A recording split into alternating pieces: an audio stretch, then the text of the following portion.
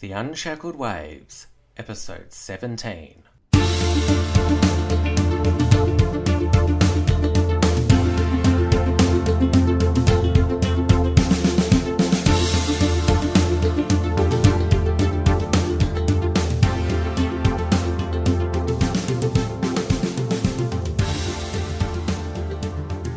Hello and welcome to the Unshackled Waves podcast. I'm Tim Wilms, here for this week's review episode, and it is our last podcast episode for 2016, and what a massive year it's been is probably an understatement.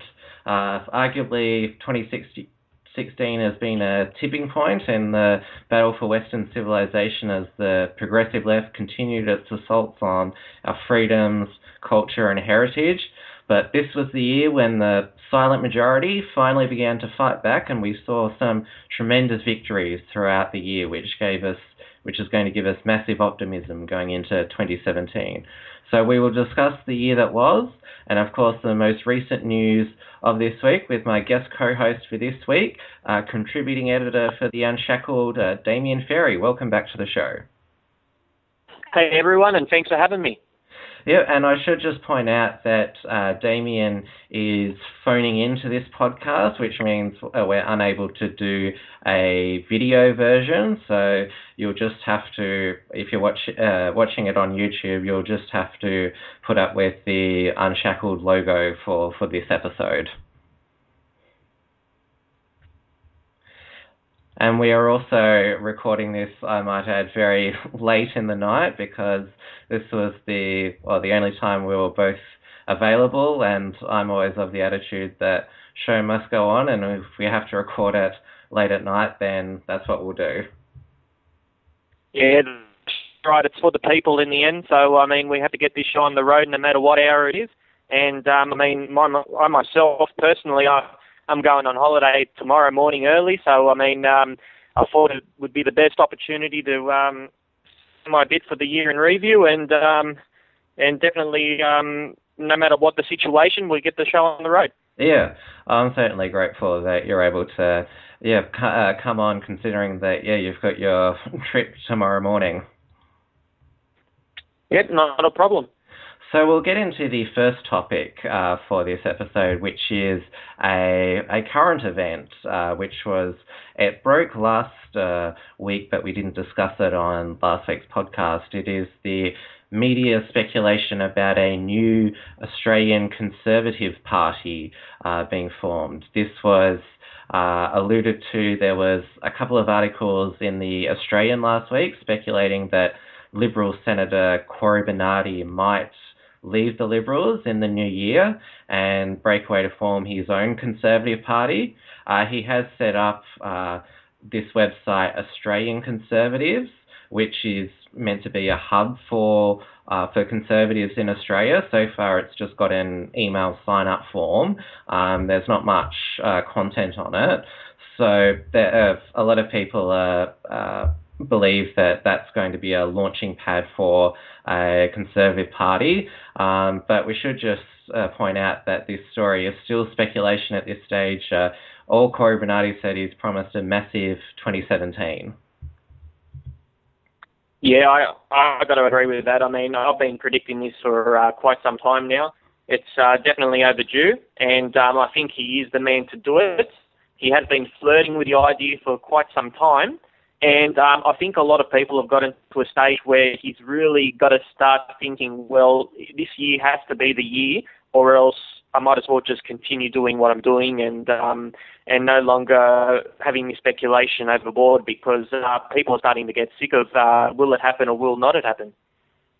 Yeah, and I would say that of the changes that we've seen in 2016, probably Australia is where we've seen the least amount of changes. In our federal election, we had two left-wing candidates for Prime Minister. Turnbull is easily of the left, and is unwilling to fight on the important issues.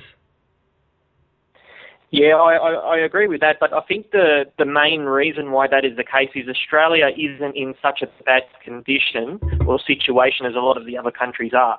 A lot of the other countries overseas, there's so much poverty at the moment. There's people losing their jobs. I mean, don't get me wrong, we've got it tough here, but it's so much worse overseas. And I think because of that, there's a lot of comfortable people out there that don't really want to see deep into the picture. And, I mean, it's like a tribal voting system. And there's a lot of people that have generations of voting the same way, and they just don't have the courage to step up and actually think outside the square. So in regards to Bernardi, I think he can do something. I think personally, if I was to put it down to it, if what he should do is basically campaign and put himself in a position where he can be a contestable party come the New South Wales election and then the federal election of 2019. I think that's where it is. I don't think he should worry about Queensland because One Nation has that all in the bag. I don't think he should worry about any other states. I think he should really focus on New South Wales with the Baird government really disaffecting voters that are typical conservatives, really going left-wing, very similar to the Turnbull story. So he's got a double header there that he can really put a huge impact through. Yeah, I mean, let's talk about obviously why Cory Bernardi would feel that he needed to break away from the Liberal Party, because we always hear Liberal Conservative Party members say, the home for Conservatives is in the Liberal Party. You should try and change it from within. But let's start with New South Wales. I mean, the entire state party structure is rigged to favour the left-wing party executives, and Conservatives are pretty much disenfranchised there. That's right, because, I mean, I've seen it on Four Corners. Tony Abbott went on there and he said it clearly. He said this system is rigged. You basically got a couple of left-wing power brokers up there calling the shots. They don't want the system fair and square where every member gets a vote to pre-select their candidates. So you're getting Trent Zimmerman in there. You're getting, all these candidates with leftist views. And, I mean, that is definitely affecting the party. I mean, we've heard Kevin Andrews in Victoria. He was trying to push for candidates that used to be from Family First and other conservative micro parties into the party to basically give it some balance, because at the moment you're seeing one-sided views. And, I mean, there's a lot of disaffected people, especially you have to realise from the National Party side of things that are totally different viewed to the inner city liberal upper class kind of view. Very different type of electorates, and those kind of people warm to Tony Abbott and other figures like that. But people like Malcolm Turnbull only represent a very small minority of voters. And Western Sydney showed how basically he didn't represent them. He only won 2 seats. Howard had won 4, and Abbott had won 6. So, I mean, and that was out of 8 seats. So, I mean, really, when you're seeing such a narrow sort of voting class, and, I mean, the problem is he's appealing to people that aren't going to vote for him anyway. They might like him, they might love what he says, but come election time, they're going to vote for their left-wing party. So he really needs to connect to his base. And I don't think he's there to do that, because he's there for his own typical agendas. So it is time for him to do something, and I think he's really just waiting for the right time to strike. I mean, at the moment, both the New South Wales state and the federal Liberal governments are doing very poorly back in the polls, and just amongst the feeling in the electorate, I mean, it really is time that in 2017, and especially leading into 2018, that he starts doing something. Yeah. Certainly. I mean, it's clear that he's at his wit's end with the Liberal Party, considering what's going on. But we should also talk about the challenges that setting up a new Conservative Party would face. I guess it should be described as the challenge of uniting the right in Australia, because we have numerous right-wing micro-parties in Australia. I can probably name about 10 off the top of my head. I mean, the ones that have representatives in federal and state parliaments. There's obviously One Nation, Christian Democrats, Shooters and Fishers, Democratic Labor Party, Liberal Democrats. I mean, it's very fragmented, the right in Australia, and so Cory Bernardi would obviously have to try and get all the people from these various parties behind him, and that would convincing a lot of these people who run the minor parties to go and join his party, considering that there's a lot of egos involved. People have put in a lot of time and effort to micro parties. That's going to be a big task for him. I think it's a very big task, but I think that the bigger task is for these smaller parties, these small micro parties, to start putting their country first instead of themselves. Because at the moment, you've got too many egos running little micro parties. I mean, it's really insane how things are happening. I mean, you get people leading these parties, and they want the party to be about them and their view. If they want that, then they should become an independent. They really, if they are serious about pushing conservative policy, right-wing agendas, then they need to start forming and merging together. I mean, like you said, there's about a dozen of them. And I mean, the Greens are laughing. I mean, the Greens are over there and they're not getting challenged because there's nobody there that can get their vote, that percentage. I mean, One Nation is closest to it, and I think they can put themselves in the position to do it. But, I mean, all these other micro parties are just chewing the vote away, and it's all about egos. I mean, you've got various parties. I mean, they're basically social parties, economic and national conservative parties, and they all have the same, more or less, thing in common. So why is it that there's so many divisions? I mean, it just shows how selfish and narrow-minded these people are. Especially, I mean, you've got a handful of Christian parties. You could easily say that that's one party. There should be just the one rather than, 3 or 4, however there is. You've got a couple that are national conservative parties, like patriotic sort of parties. And, I mean, why is there more and more parties getting created? I mean, it's just ridiculous. Yeah, I mean, exactly. I mean, the Christian Democrats and the Australian Christians, I mean, that's where it gets even more ridiculous. I mean, they were Australian Christians was meant to just operate in Victoria and Western Australia and stay out, and Christian Democrats were meant to stay in New South Wales. But in the last federal elections, Christian Democrats ran candidates in Victoria and Western Australia, and so you even had what was supposed to be one party go into 2, and there's already 5 Christian parties. I mean, it's just ridiculous that there's this fragmentation. Yeah, it really is. And I mean, like you mentioned, the problem is that there's so many parties with the same views. And I mean, when these parties are getting 1%, 2% each, they're basically nobodies. I mean, no one takes notice of them. People think, oh yeah, right-wing views just aren't commonplace in Australia because they're of minorities. Whereas when you get the Greens polling 10%, oh wow, that's, a huge vote. Because they haven't really got much of a challenge. Fair enough, they've got the hemp party, the sex party and whatnot on the left, but they're very, very tiny. Whereas you're getting these other, like you said, you get Family First, Christian Democrats, Australian Christians, all basically the same party, but there's 3 of them, all contesting different states. I mean, that should be one party in itself. And they're all getting, 2% here, 2% there.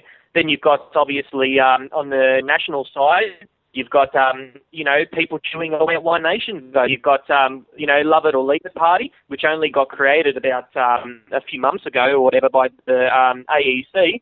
Why the hell, honestly, would they create a party that represents the exact same views as Pauline Hanson?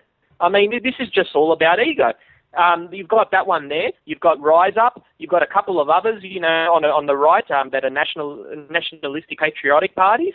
I mean, it's just too many. And when you take all this to account, I mean, more or less, you get to a stage where people are saying, well, they're disunited. And really, I think it takes someone that's big enough to be able to merge all these parties and these parties to say, well, you know what, our time is now over. We tried and we failed. You cannot continue to push something that doesn't work. If you're contesting a couple of elections and you haven't resulted in getting many people in and a big percentage vote out there, then, you should give it up and say, well, maybe we should try something different, because it's just an egotistical view to be able to continue to push something that isn't working.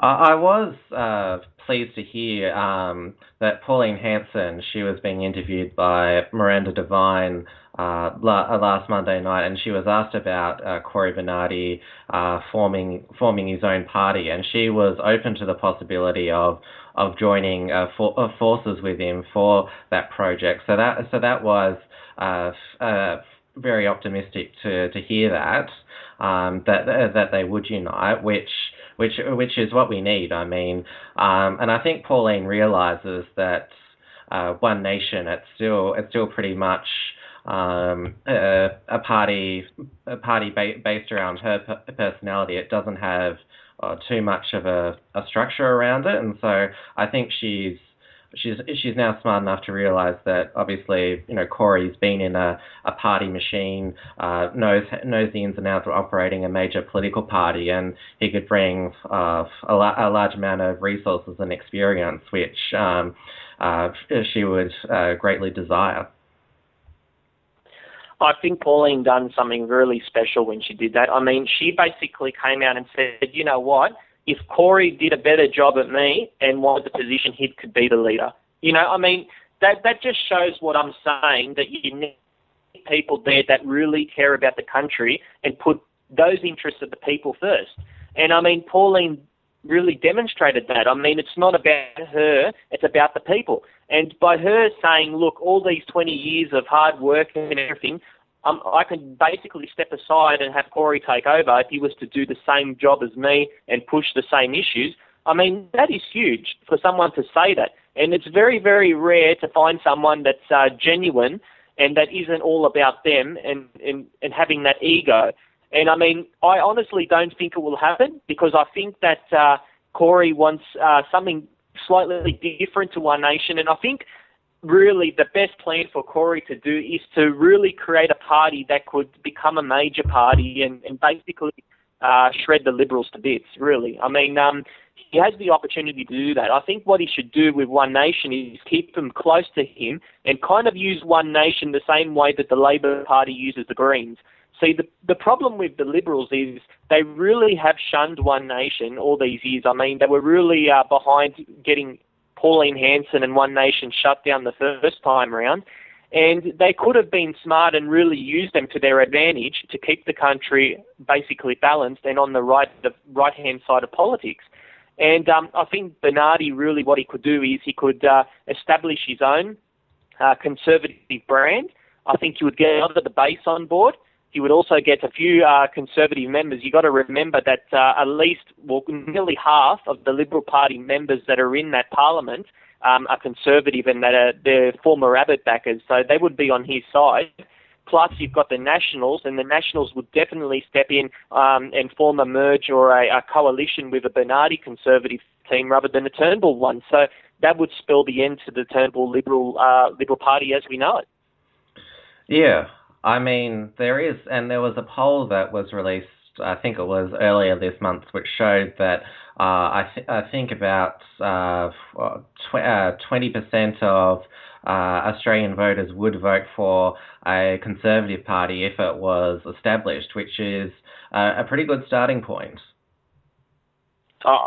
It's definitely a great starting point, and I think it really shows that there is that factor that people are craving. I mean, there really is a population that is really misrepresented, and I think One Nation has, to a certain degree, tapped into that.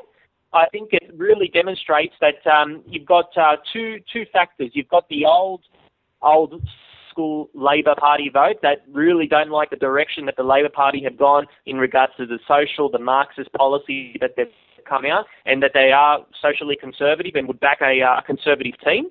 And then you've also got the economic and the national conservatives as well that tend to be Liberal voters, and that would also back them as well. So really, it's a kind of opportunity where you can get people from both the left and the right even to come forth and basically get the support under this new party banner.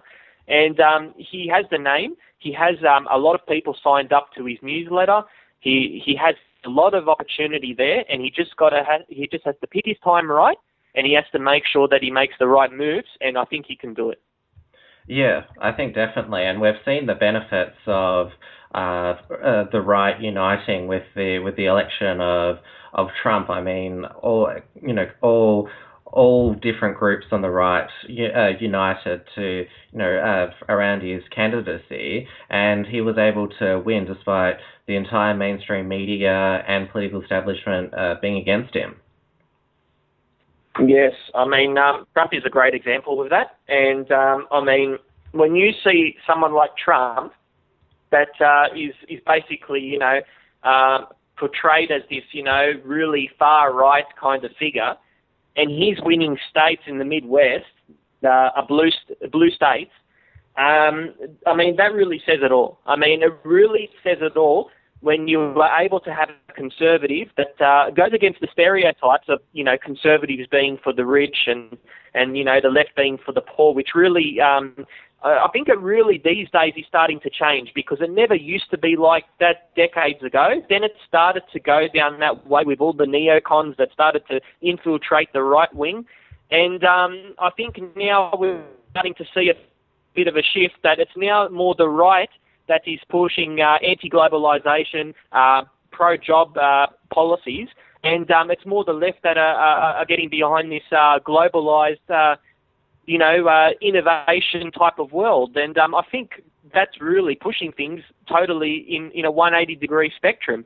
I mean, you're getting more people of the working class voting for conservatives, and then you're getting more of the elites, the upper class over in the cities, tending to vote for left-wing parties.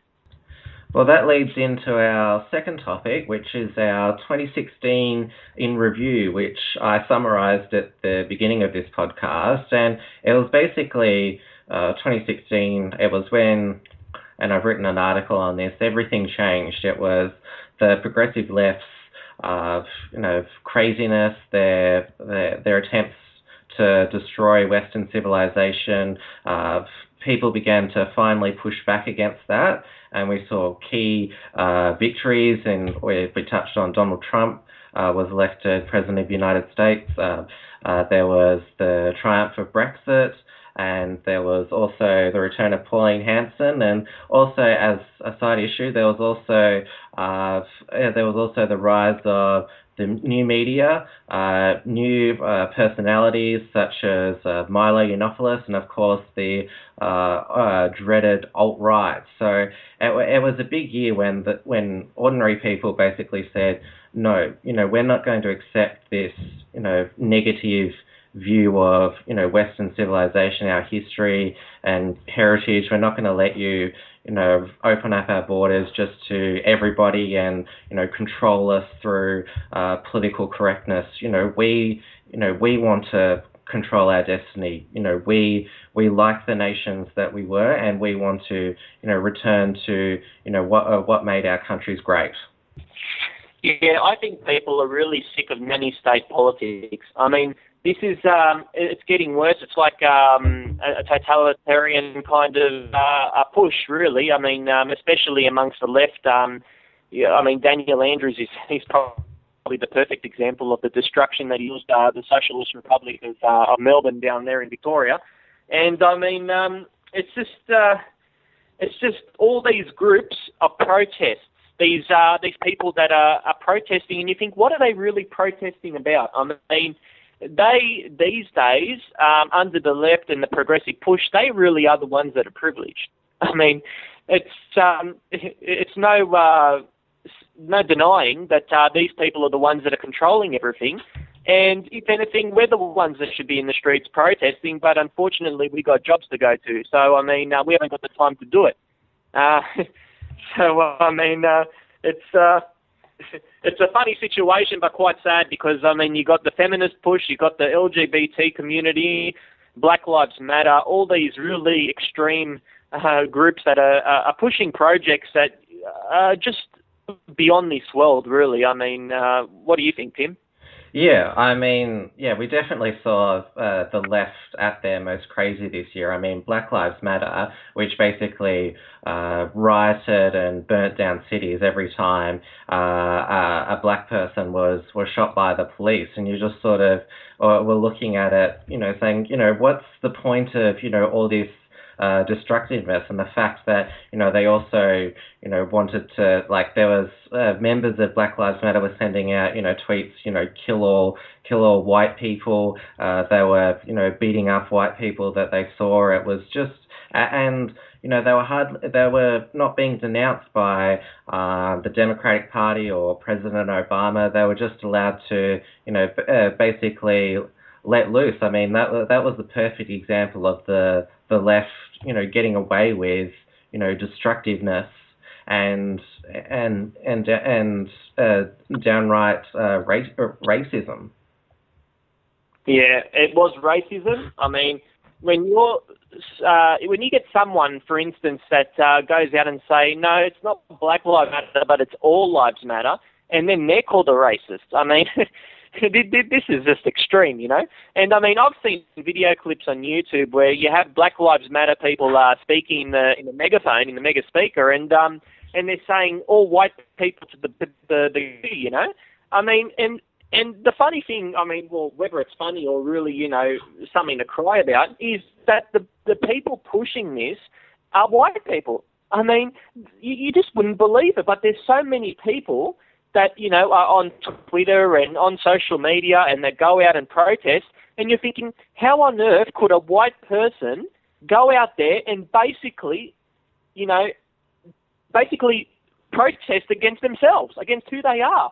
I always thought that someone would have respect and a bit of a pride in who they were, and where they came from, but obviously now it seems to be the reverse. You have people out there and they're basically getting all these black people, all these minority groups revved up, because you got to understand these minority groups are very tiny, but what makes them big and stand out are the white people that push them behind them. And they're leading the charge, I mean, the Marxist push. When you go and see a Marxist conference, they're all white, You don't see many minorities. You do see the occasional one, but it's mainly a white presence. And, I mean, there was also a news article, and I don't remember the lady's name, but a lady came out and said, you know what, I'm not going to have any children, because if I have children, they're going to be white. And for that reason, I don't want to have children. I mean, how disgraceful is that? Yeah, I mean, these people, they've been completely brainwashed by the cultural Marxists who say that, white people are responsible for, everything that's, bad in the world, and all the poverty is the result of, what white people have done. So a lot of these people, yeah, they've gone through, education, with all these ideas planted at them. So and it's also the fact that the left is at its core anti-human as well, and so they want to say that. Want to believe that parts of humanity are bad. Well, of course, it all suits their agenda. See, I mean, the more people they can convince that they're some sort of burden to society, then, I mean, it's quite easy to see. I mean, a lot of people on the alt-right, you got Alex Jones and whatnot, that are coming out and they're basically showing the hidden agendas behind what these people are trying to achieve. And there's a lot of people, believe it or not, from the left that are pushing a depopulation of society. And, I mean, it might sound crazy to a lot of people, but when you really research into it, it does make a lot of sense. And this is why they're pushing this climate change or this environmentalism, because by doing so, they are basically making people feel like that they're a burden to the earth, that they're somehow polluting the earth and that they shouldn't be here. And I think that's really dangerous for, people to be put into a position where there's people saying, well, nature or, the dog down the street is more important than you are. I mean, it's very dangerous. And I mean, with Black Lives Matter in particular, like you were saying, first off, I mean, in regards to the cops, I've seen actual figures, percentages. And I've seen that 90% of black people are killed by black people, So, I mean, to claim that it's, a white problem is just ignorant. And, I mean, you've got the feminist movement. I mean, that's the first sort of movement that the elite created purposely to destroy society back in the 60s. Then it went into the LGBT movement, and then it seems like a bit of a racial movement. So it seems like a progression, and it's all to create chaos and destabilisation in the community, to get people fighting, get people angry. I mean, instead of how it used to be back in our grandparents' time, where people were happy, they worked hard, there was values in the community, that doesn't exist anymore. And, I mean, the elite really have got what they wanted, and we're suffering because of it. Yeah, I mean, touching on feminism, I mean, that was another ideology which, basically, pushed political correctness and, attempted to control people. I mean, they pushed the false narratives that, there was an epidemic of domestic violence. We lived in a rape culture, basically that, men, or should I say white men, were evil, and complement that with, that women were still, discriminated in the workplace with the gender wage gap, just pushing, all this, victim narrative that, it was, women in the West oppressed. I mean, it was basically, you could sum it up as just, man hating and just, aggressive totalitarian politics. Yeah, it's reverse sexism, and I mean, the thing to note is the wage pay gap that's basically a falsehood in itself, and the reason why it's a falsehood is that women and men they basically tend to go for jobs that are different, and women tend to go for more low paying jobs, which they are admin jobs, for instance, hospitality work, jobs like that, And I mean, men and women are paid the same if they are in the same jobs. But because they are going towards different style of jobs, and obviously men are going for jobs that do pay higher, that's why they are saying, well, there's a pay gap difference, which is false, because it's not the case. It's just depending on what job they are going for. And obviously, you're not going to get many women in coal mines, are you? I mean... And this is the thing. If they want equality so much, why don't they go work in a coal mine and see how they feel? See how they can cope with that. Obviously, men and women are built differently. It's always been that way. There's pros and cons with both genders, and that's why they work off each other really great, because one can help in one way, the other can help in another way. By creating a situation where they're competing with each other and there isn't any roles, that creates chaos. I mean, it's just a destruction of who the person is, and a confusion, really, when you're getting, gender identity politics coming in, gender confusion over in the classrooms. I mean, it's very sad to see. Yeah, yeah. Yeah, that touches on the third movement that we mentioned was the LGBT lobby and how totalitarian they've become. I mean, the worst example this year was, gender fluidity and gender neutrality, where there was 71 different genders you could choose from, and you could never assume somebody's gender, and you always had to ask what their preferred pronoun was, and it wasn't, he or she, it could be ze or the, and, basically just, trying to, destroy, what we all thought were, gender and identity. Yes, and also what it really does is it dumbens down the nation. I mean, it's treating us for fools, and for people to actually be able to believe this nonsense, I mean, that's really striking, like to see that people actually believe in it. I mean, I understand that it's getting into the education system now, so I kind of understand they're really young people now, but to have people our age and even older people believing in this, I mean, people that got a half-decent education that didn't teach any of this nonsense, I mean, that's really scary. That's something that not only goes against every religion or morality sort of viewpoint, but also goes against science. I mean, it's DNA. You're either a woman or you're a man. There's only two. There's nothing else. I mean, there's just nothing else in gender. So for people that's saying that, they can be whoever they feel, then there's a lot of people then they say, well, if that's the case, can a 10-year-old boy feel like an 18-year-old and go nightclubbing, or can a 7-year-old man feel like a 10-year-old and be in a relationship with a 10-year-old? See what I mean? If people are basing it on how they feel, then that leads to other equations, it leads to other things. And people then say, well, if that person can do this, then why can't I push the rule here? So as soon as you start bending rules, as soon as you start stretching from reality and into fantasy, then all these other problems down the track are going to occur later on.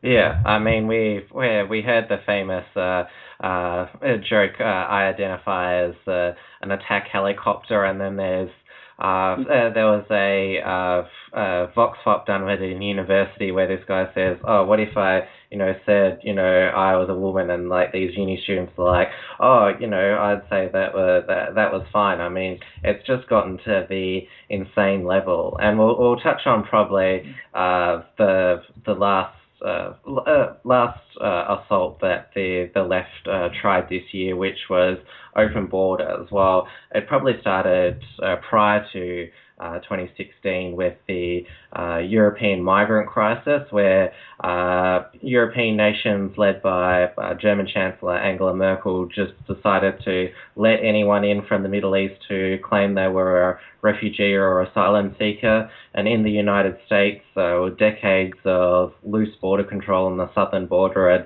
had led to massive influx of immigration from the third world, from not just Mexico but other Latin American countries. And we were seeing the crime rates increase in Europe and parts of the United States reach large migrant populations. And of course we saw terrorist attack after terrorist attack. I mean, Europe was having pretty much a terrorist attack every week. Probably about was it June? There was the Nice attack, and then there was also the Orlando massacre. I mean, yeah, it was really scary at one point this year. It's really scary, and it just proves that our leaders are gutless to actually do anything about it. I mean, what they should be doing is treating our country like a house, like their own home. Would they let people, foreigners, come into their home and destroy it? I mean, they wouldn't, would they? So why would they let people come into their country and slowly destroy the country? I mean, when it comes to borders, there's two problems with borders. The first is the cultural impacts, and then the second is the economical impacts.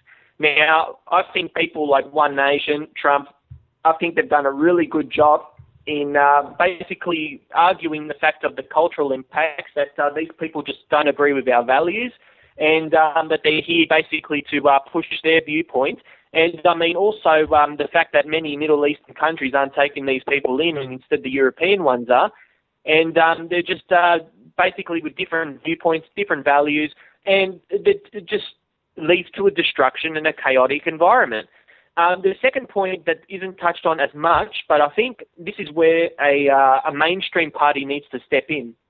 I think a typical mainstream conservative party, someone like Bernardi, to push this point, leave the cultural impacts and everything to Hanson and whatnot, and focus on these, because these are very important as well.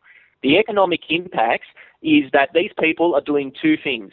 Either they are coming here and they are getting into work, and therefore they're stealing Aussie jobs that aren't there in the first place, which makes it even harder for people that are unemployed to find work because they're competing with a lot more people, or they are going onto welfare and they're just flooding and rotting our welfare system. I mean, this leads to massive problems. We've already got an unemployment rate which is high enough. So is it really a good idea to continue to bring people from overseas and just continue to make it rise? I mean, this is, when it comes to immigration, you only bring people over here if it's a complete necessity. I mean, this is like the old days with the the snowy hydro scheme, and when all the Europeans came here, that's because the jobs were here, they were available, and there was lots of jobs, and that's why people came here to work, and they were straight into work. But now we're not in that environment. We're not in the environment where anyone can just get a job off the top of the bat, you know? I mean, there's a lot of people that can, and they get offered work. I done an article on it not long ago that 30,000 plus people are rejecting work that Centrelink actually offer them. I mean, 30,000 people rejecting it because it doesn't meet their standards, you know, because their standards are so high, or they just can't be bothered. Yet we continue to bring more and more of these people that are going to do the exact same thing. So it leads us into a position where the taxpayer is fitting the bill, and the person that is looking for a job is competing with a lot more people. Yeah, and I'm certainly of the view that an immigration policy of any country, it should be to benefit the people who already live in that country. I mean, are you the, Prime Minister or President of this country, or are you the, Prime Minister and President for everyone in the world? I mean, that we should just, have open borders and, anybody should be allowed in anywhere and the people get no say. I mean, that's pretty much a globalist position where it's basically, you in your community don't have any rights. You've got to you've got to accept what we tell you, and if you're going to have that attitude to immigration, you may as well not have countries. Well, that's their plan, I think, really. I mean, that's their hidden sort of agenda. And, I mean, it's coming out slowly when you're getting leading figures coming out and talking about this. And it's starting to get exposed, and I think they're in a position where they're going to have to start continuing to have different options in their plans just to sort of try and trick us or get us on the wrong path, because, I mean, it continues going out. And just like you said, I mean, we're in a position that we're vulnerable. If anyone is looking for a job here in Australia and a position comes up, then they should automatically be the one chosen. We shouldn't go for people overseas when there's people here that can do their job. You should only go for someone overseas if they are specialised in a field when nobody here has that particular qualification to do that work. Then it's fine, and I think most people would agree with that. But, I mean, to be able to continue to have this open border sort of arrangement, I mean, it really is shafting the people that have worked their arse off all their lives here in Australia, and people have just had enough of it. Yeah, exactly.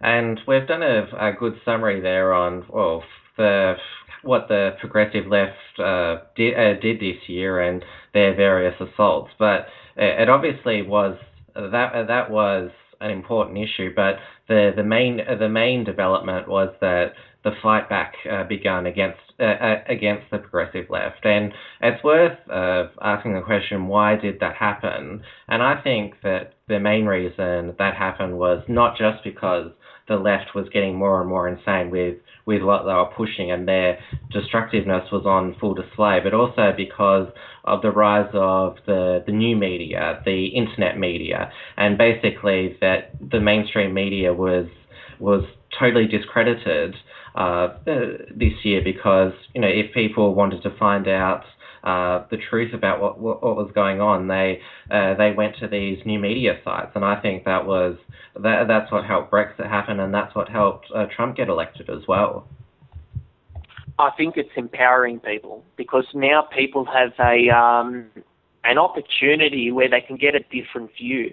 I mean, it really it's a really liberating feeling to be able to go online and get a position or a view that's different to what you see on TV, because that's where most people are getting their news from.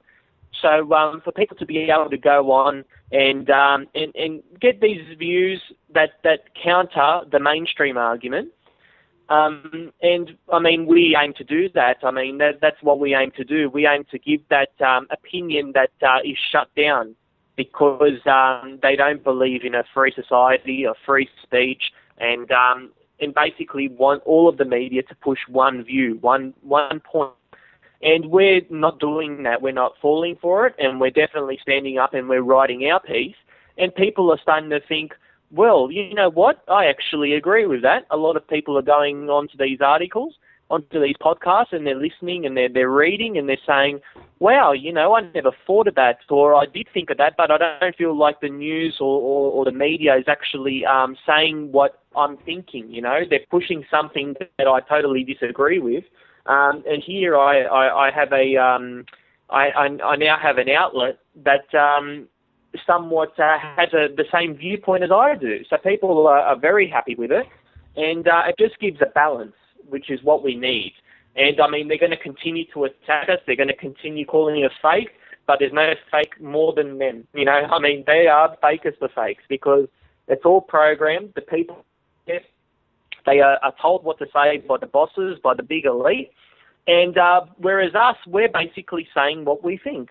I mean, you say something you believe in, I say something I believe in, and you're getting people views. You're not getting views of big corporates, of CEOs, of these globalists that are all, you know, people have the idea that, if they watch ABC, they watch Channel 10, they watch Win, you know, 7, they're all going to get, you know, slightly different, but they don't. It's all the same. You know, it's designed to create a spectrum to make people think that they are basically, you know, getting different viewpoints. But if you actually sit down and watch the news, it is exactly the same position. And we're there to we defeat that aspect, and that we do provide the balance.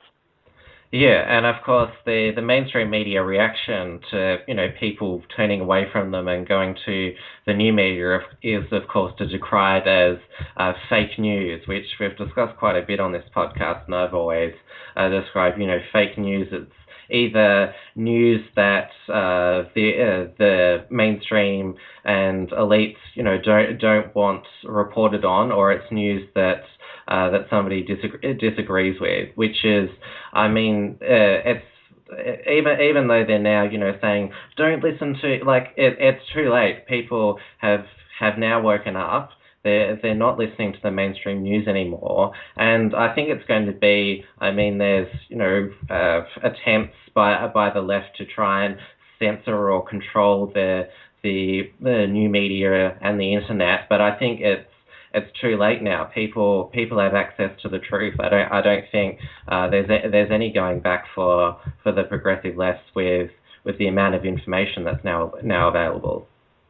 Yeah, I think they will continue to attack it. I think they will try and do what they can to censor it, which basically is, you know, the communist kind of like agenda.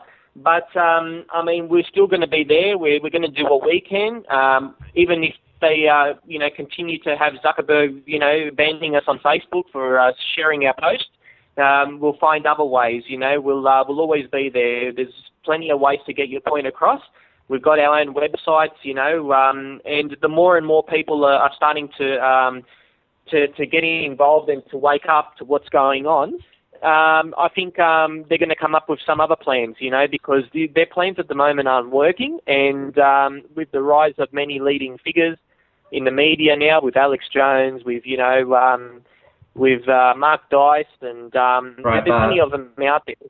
You know, it's great to see.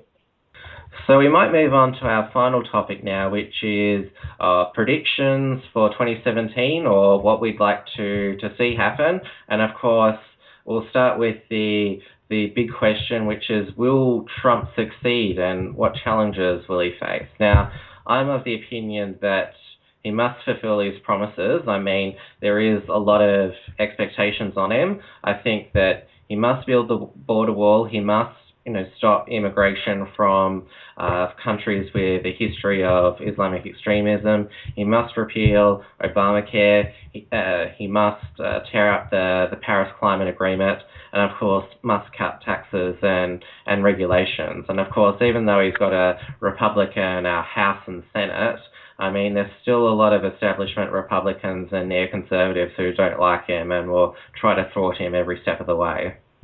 Yeah, the neocons are going to try and be there to destroy him, but I think really it's for him to kind of push his agenda. I mean, and basically steer it in a way that makes it realise to these people that it's in their benefit as well as his, you know, that it really benefits their kind of ideology or their viewpoint.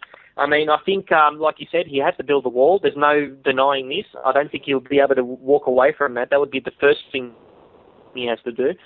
He definitely has to be tough on borders and national security. I think it will be good to get past a lot of the neocons, but I think those particular issues, I don't think it would be a problem getting through because it would just destroy them. I mean, to campaign as hard as he did on those, especially on the wall, I mean, you can't really backtrack on such an issue like that. That was what defined him, what defined his campaign. So that's something that's very important. On other predictions, obviously, of course, there's going to be more European elections coming up. I think Le Pen has a good chance. I think Geert Wilders has a good chance. And, I mean, Merkel at the moment is really on a knife edge. So she could be another one to fall. Yeah, I mean, there's the alternative Germany party. Yeah. I mean, as a conservative leader, I mean, she's been terrible. I mean, for someone to let that many people in, and it's just led to a lot of the terrorist attacks we've seen. So I think that's be something that's going to be influential. I think here in Australia, there's going to be something that's going to happen. Personally, I think it would be wise to do it later on in the year rather than early. I think it would be best for Bernardi, if he was to try something, to do it late 2017. That way it's really just a year or so over till the next election. He doesn't want to do it too quick or too soon because then it's going to be a good 2-year gap. And I think it's better to be about a year or so before an election so he can really be focused and make a hard impact. Yeah. I mean, Australia is definitely, I think, where we're lagging behind for the rest of the Western world in this fight back. And yeah, we've definitely touched on tonight what needs to happen in that regard. And probably the left, they're definitely still in charge in Australia. I mean, we've still got the Australian Human Rights Commission, handling all these ridiculous 18C cases and telling us how horrible and racist we all are. We have, of course, a worst example of left pushing their agenda is in Victoria with the full-blown safe schools program and respectful relationships. I mean, yeah, they're still in charge of our institutions here in Australia. So I think that Australia should definitely needs to catch up in this regard. Yep, definitely. I mean, we have to get out there. We have to voice our concerns and make it basically prove to them that we are the silent majority and that we're not going to take it anymore. We've got the people, we've got the numbers, but we haven't got the loud voices that the left always seem to achieving when it comes to the degree of loudness and the degree of their protest that aims to try or their activism, like they like to be called, rather than their extremism. So we have to get out there. We have to really push our views in a civilized manner, not a violent manner that the left choose to do. And we have to get on our social media and basically get people on board and get them to read a different viewpoint, because as soon as people start seeing something different, they start to think and they start to question, well, am I seeing the right thing when I'm watching the news? Am I reading the right article when I'm reading, the mainstream? So they're really starting to wake up to themselves, and the more people we get on board, the better for this nation. Yeah, and that's one of the main reasons why we started the Unshackled here in Australia, is because we saw there was we saw what was happening in North America and in Europe as well, and felt that sort of voice was missing in Australia. So we've been going for a few months now, and we've been pleased with the progress that we've made, and we certainly hope that 2017 is when we can begin to make significant inroads and help take back Australia and restore pride in our nation and what made it great. That's right. We've done so well at a grassroots level to build this, and we need to continue pushing hard. And I mean, we've got a lot of good things coming up. We've got, of course, the Unshackled 10 awards that we're going to be handing out, the 10 awards of the year. So we urge people to get on there and vote on our website. That we've got 2 up. We're going to have more coming up as well. And on Australia Day, we're going to be introducing, basically, or announcing the winners. of these awards. So it's going to be great to get people on board and to get people basically contribute to the discussion. And I mean, we're seeing, obviously the Australian of the Year award tends to be a left-wing social justice warrior every year, We're hoping though we can. We've also had our campaign to win Sonia Kruger the Gold Logie. So we hope that when the nominees are revealed, that we've made a difference. That's right. So that's it for us today. So thank you, Damien, for coming back and being the co-host for this episode. Not a problem. Had a great time, and thanks for everybody for listening in. Yep. And before we go, of course, Damien touched on the Unshackled Awards, so make sure that you vote in the relevant categories. All of them will be up soon, and so we hope there'll still be plenty of time to vote before Australia Day. Don't forget, you can also support our work via where you can become a patron on Patreon, or you can donate via PayPal, or you can also apply to advertise your business on this podcast or the website. So make sure you check out the support section. And also, don't forget to subscribe to the show. You can do it on SoundCloud, iTunes, Stitcher, TuneIn Radio, and I've also view video versions on YouTube. And of course, don't forget to check out the unshackled.net for all the latest news. So thanks once again for listening. Have a happy new year, and we'll see you in 2017.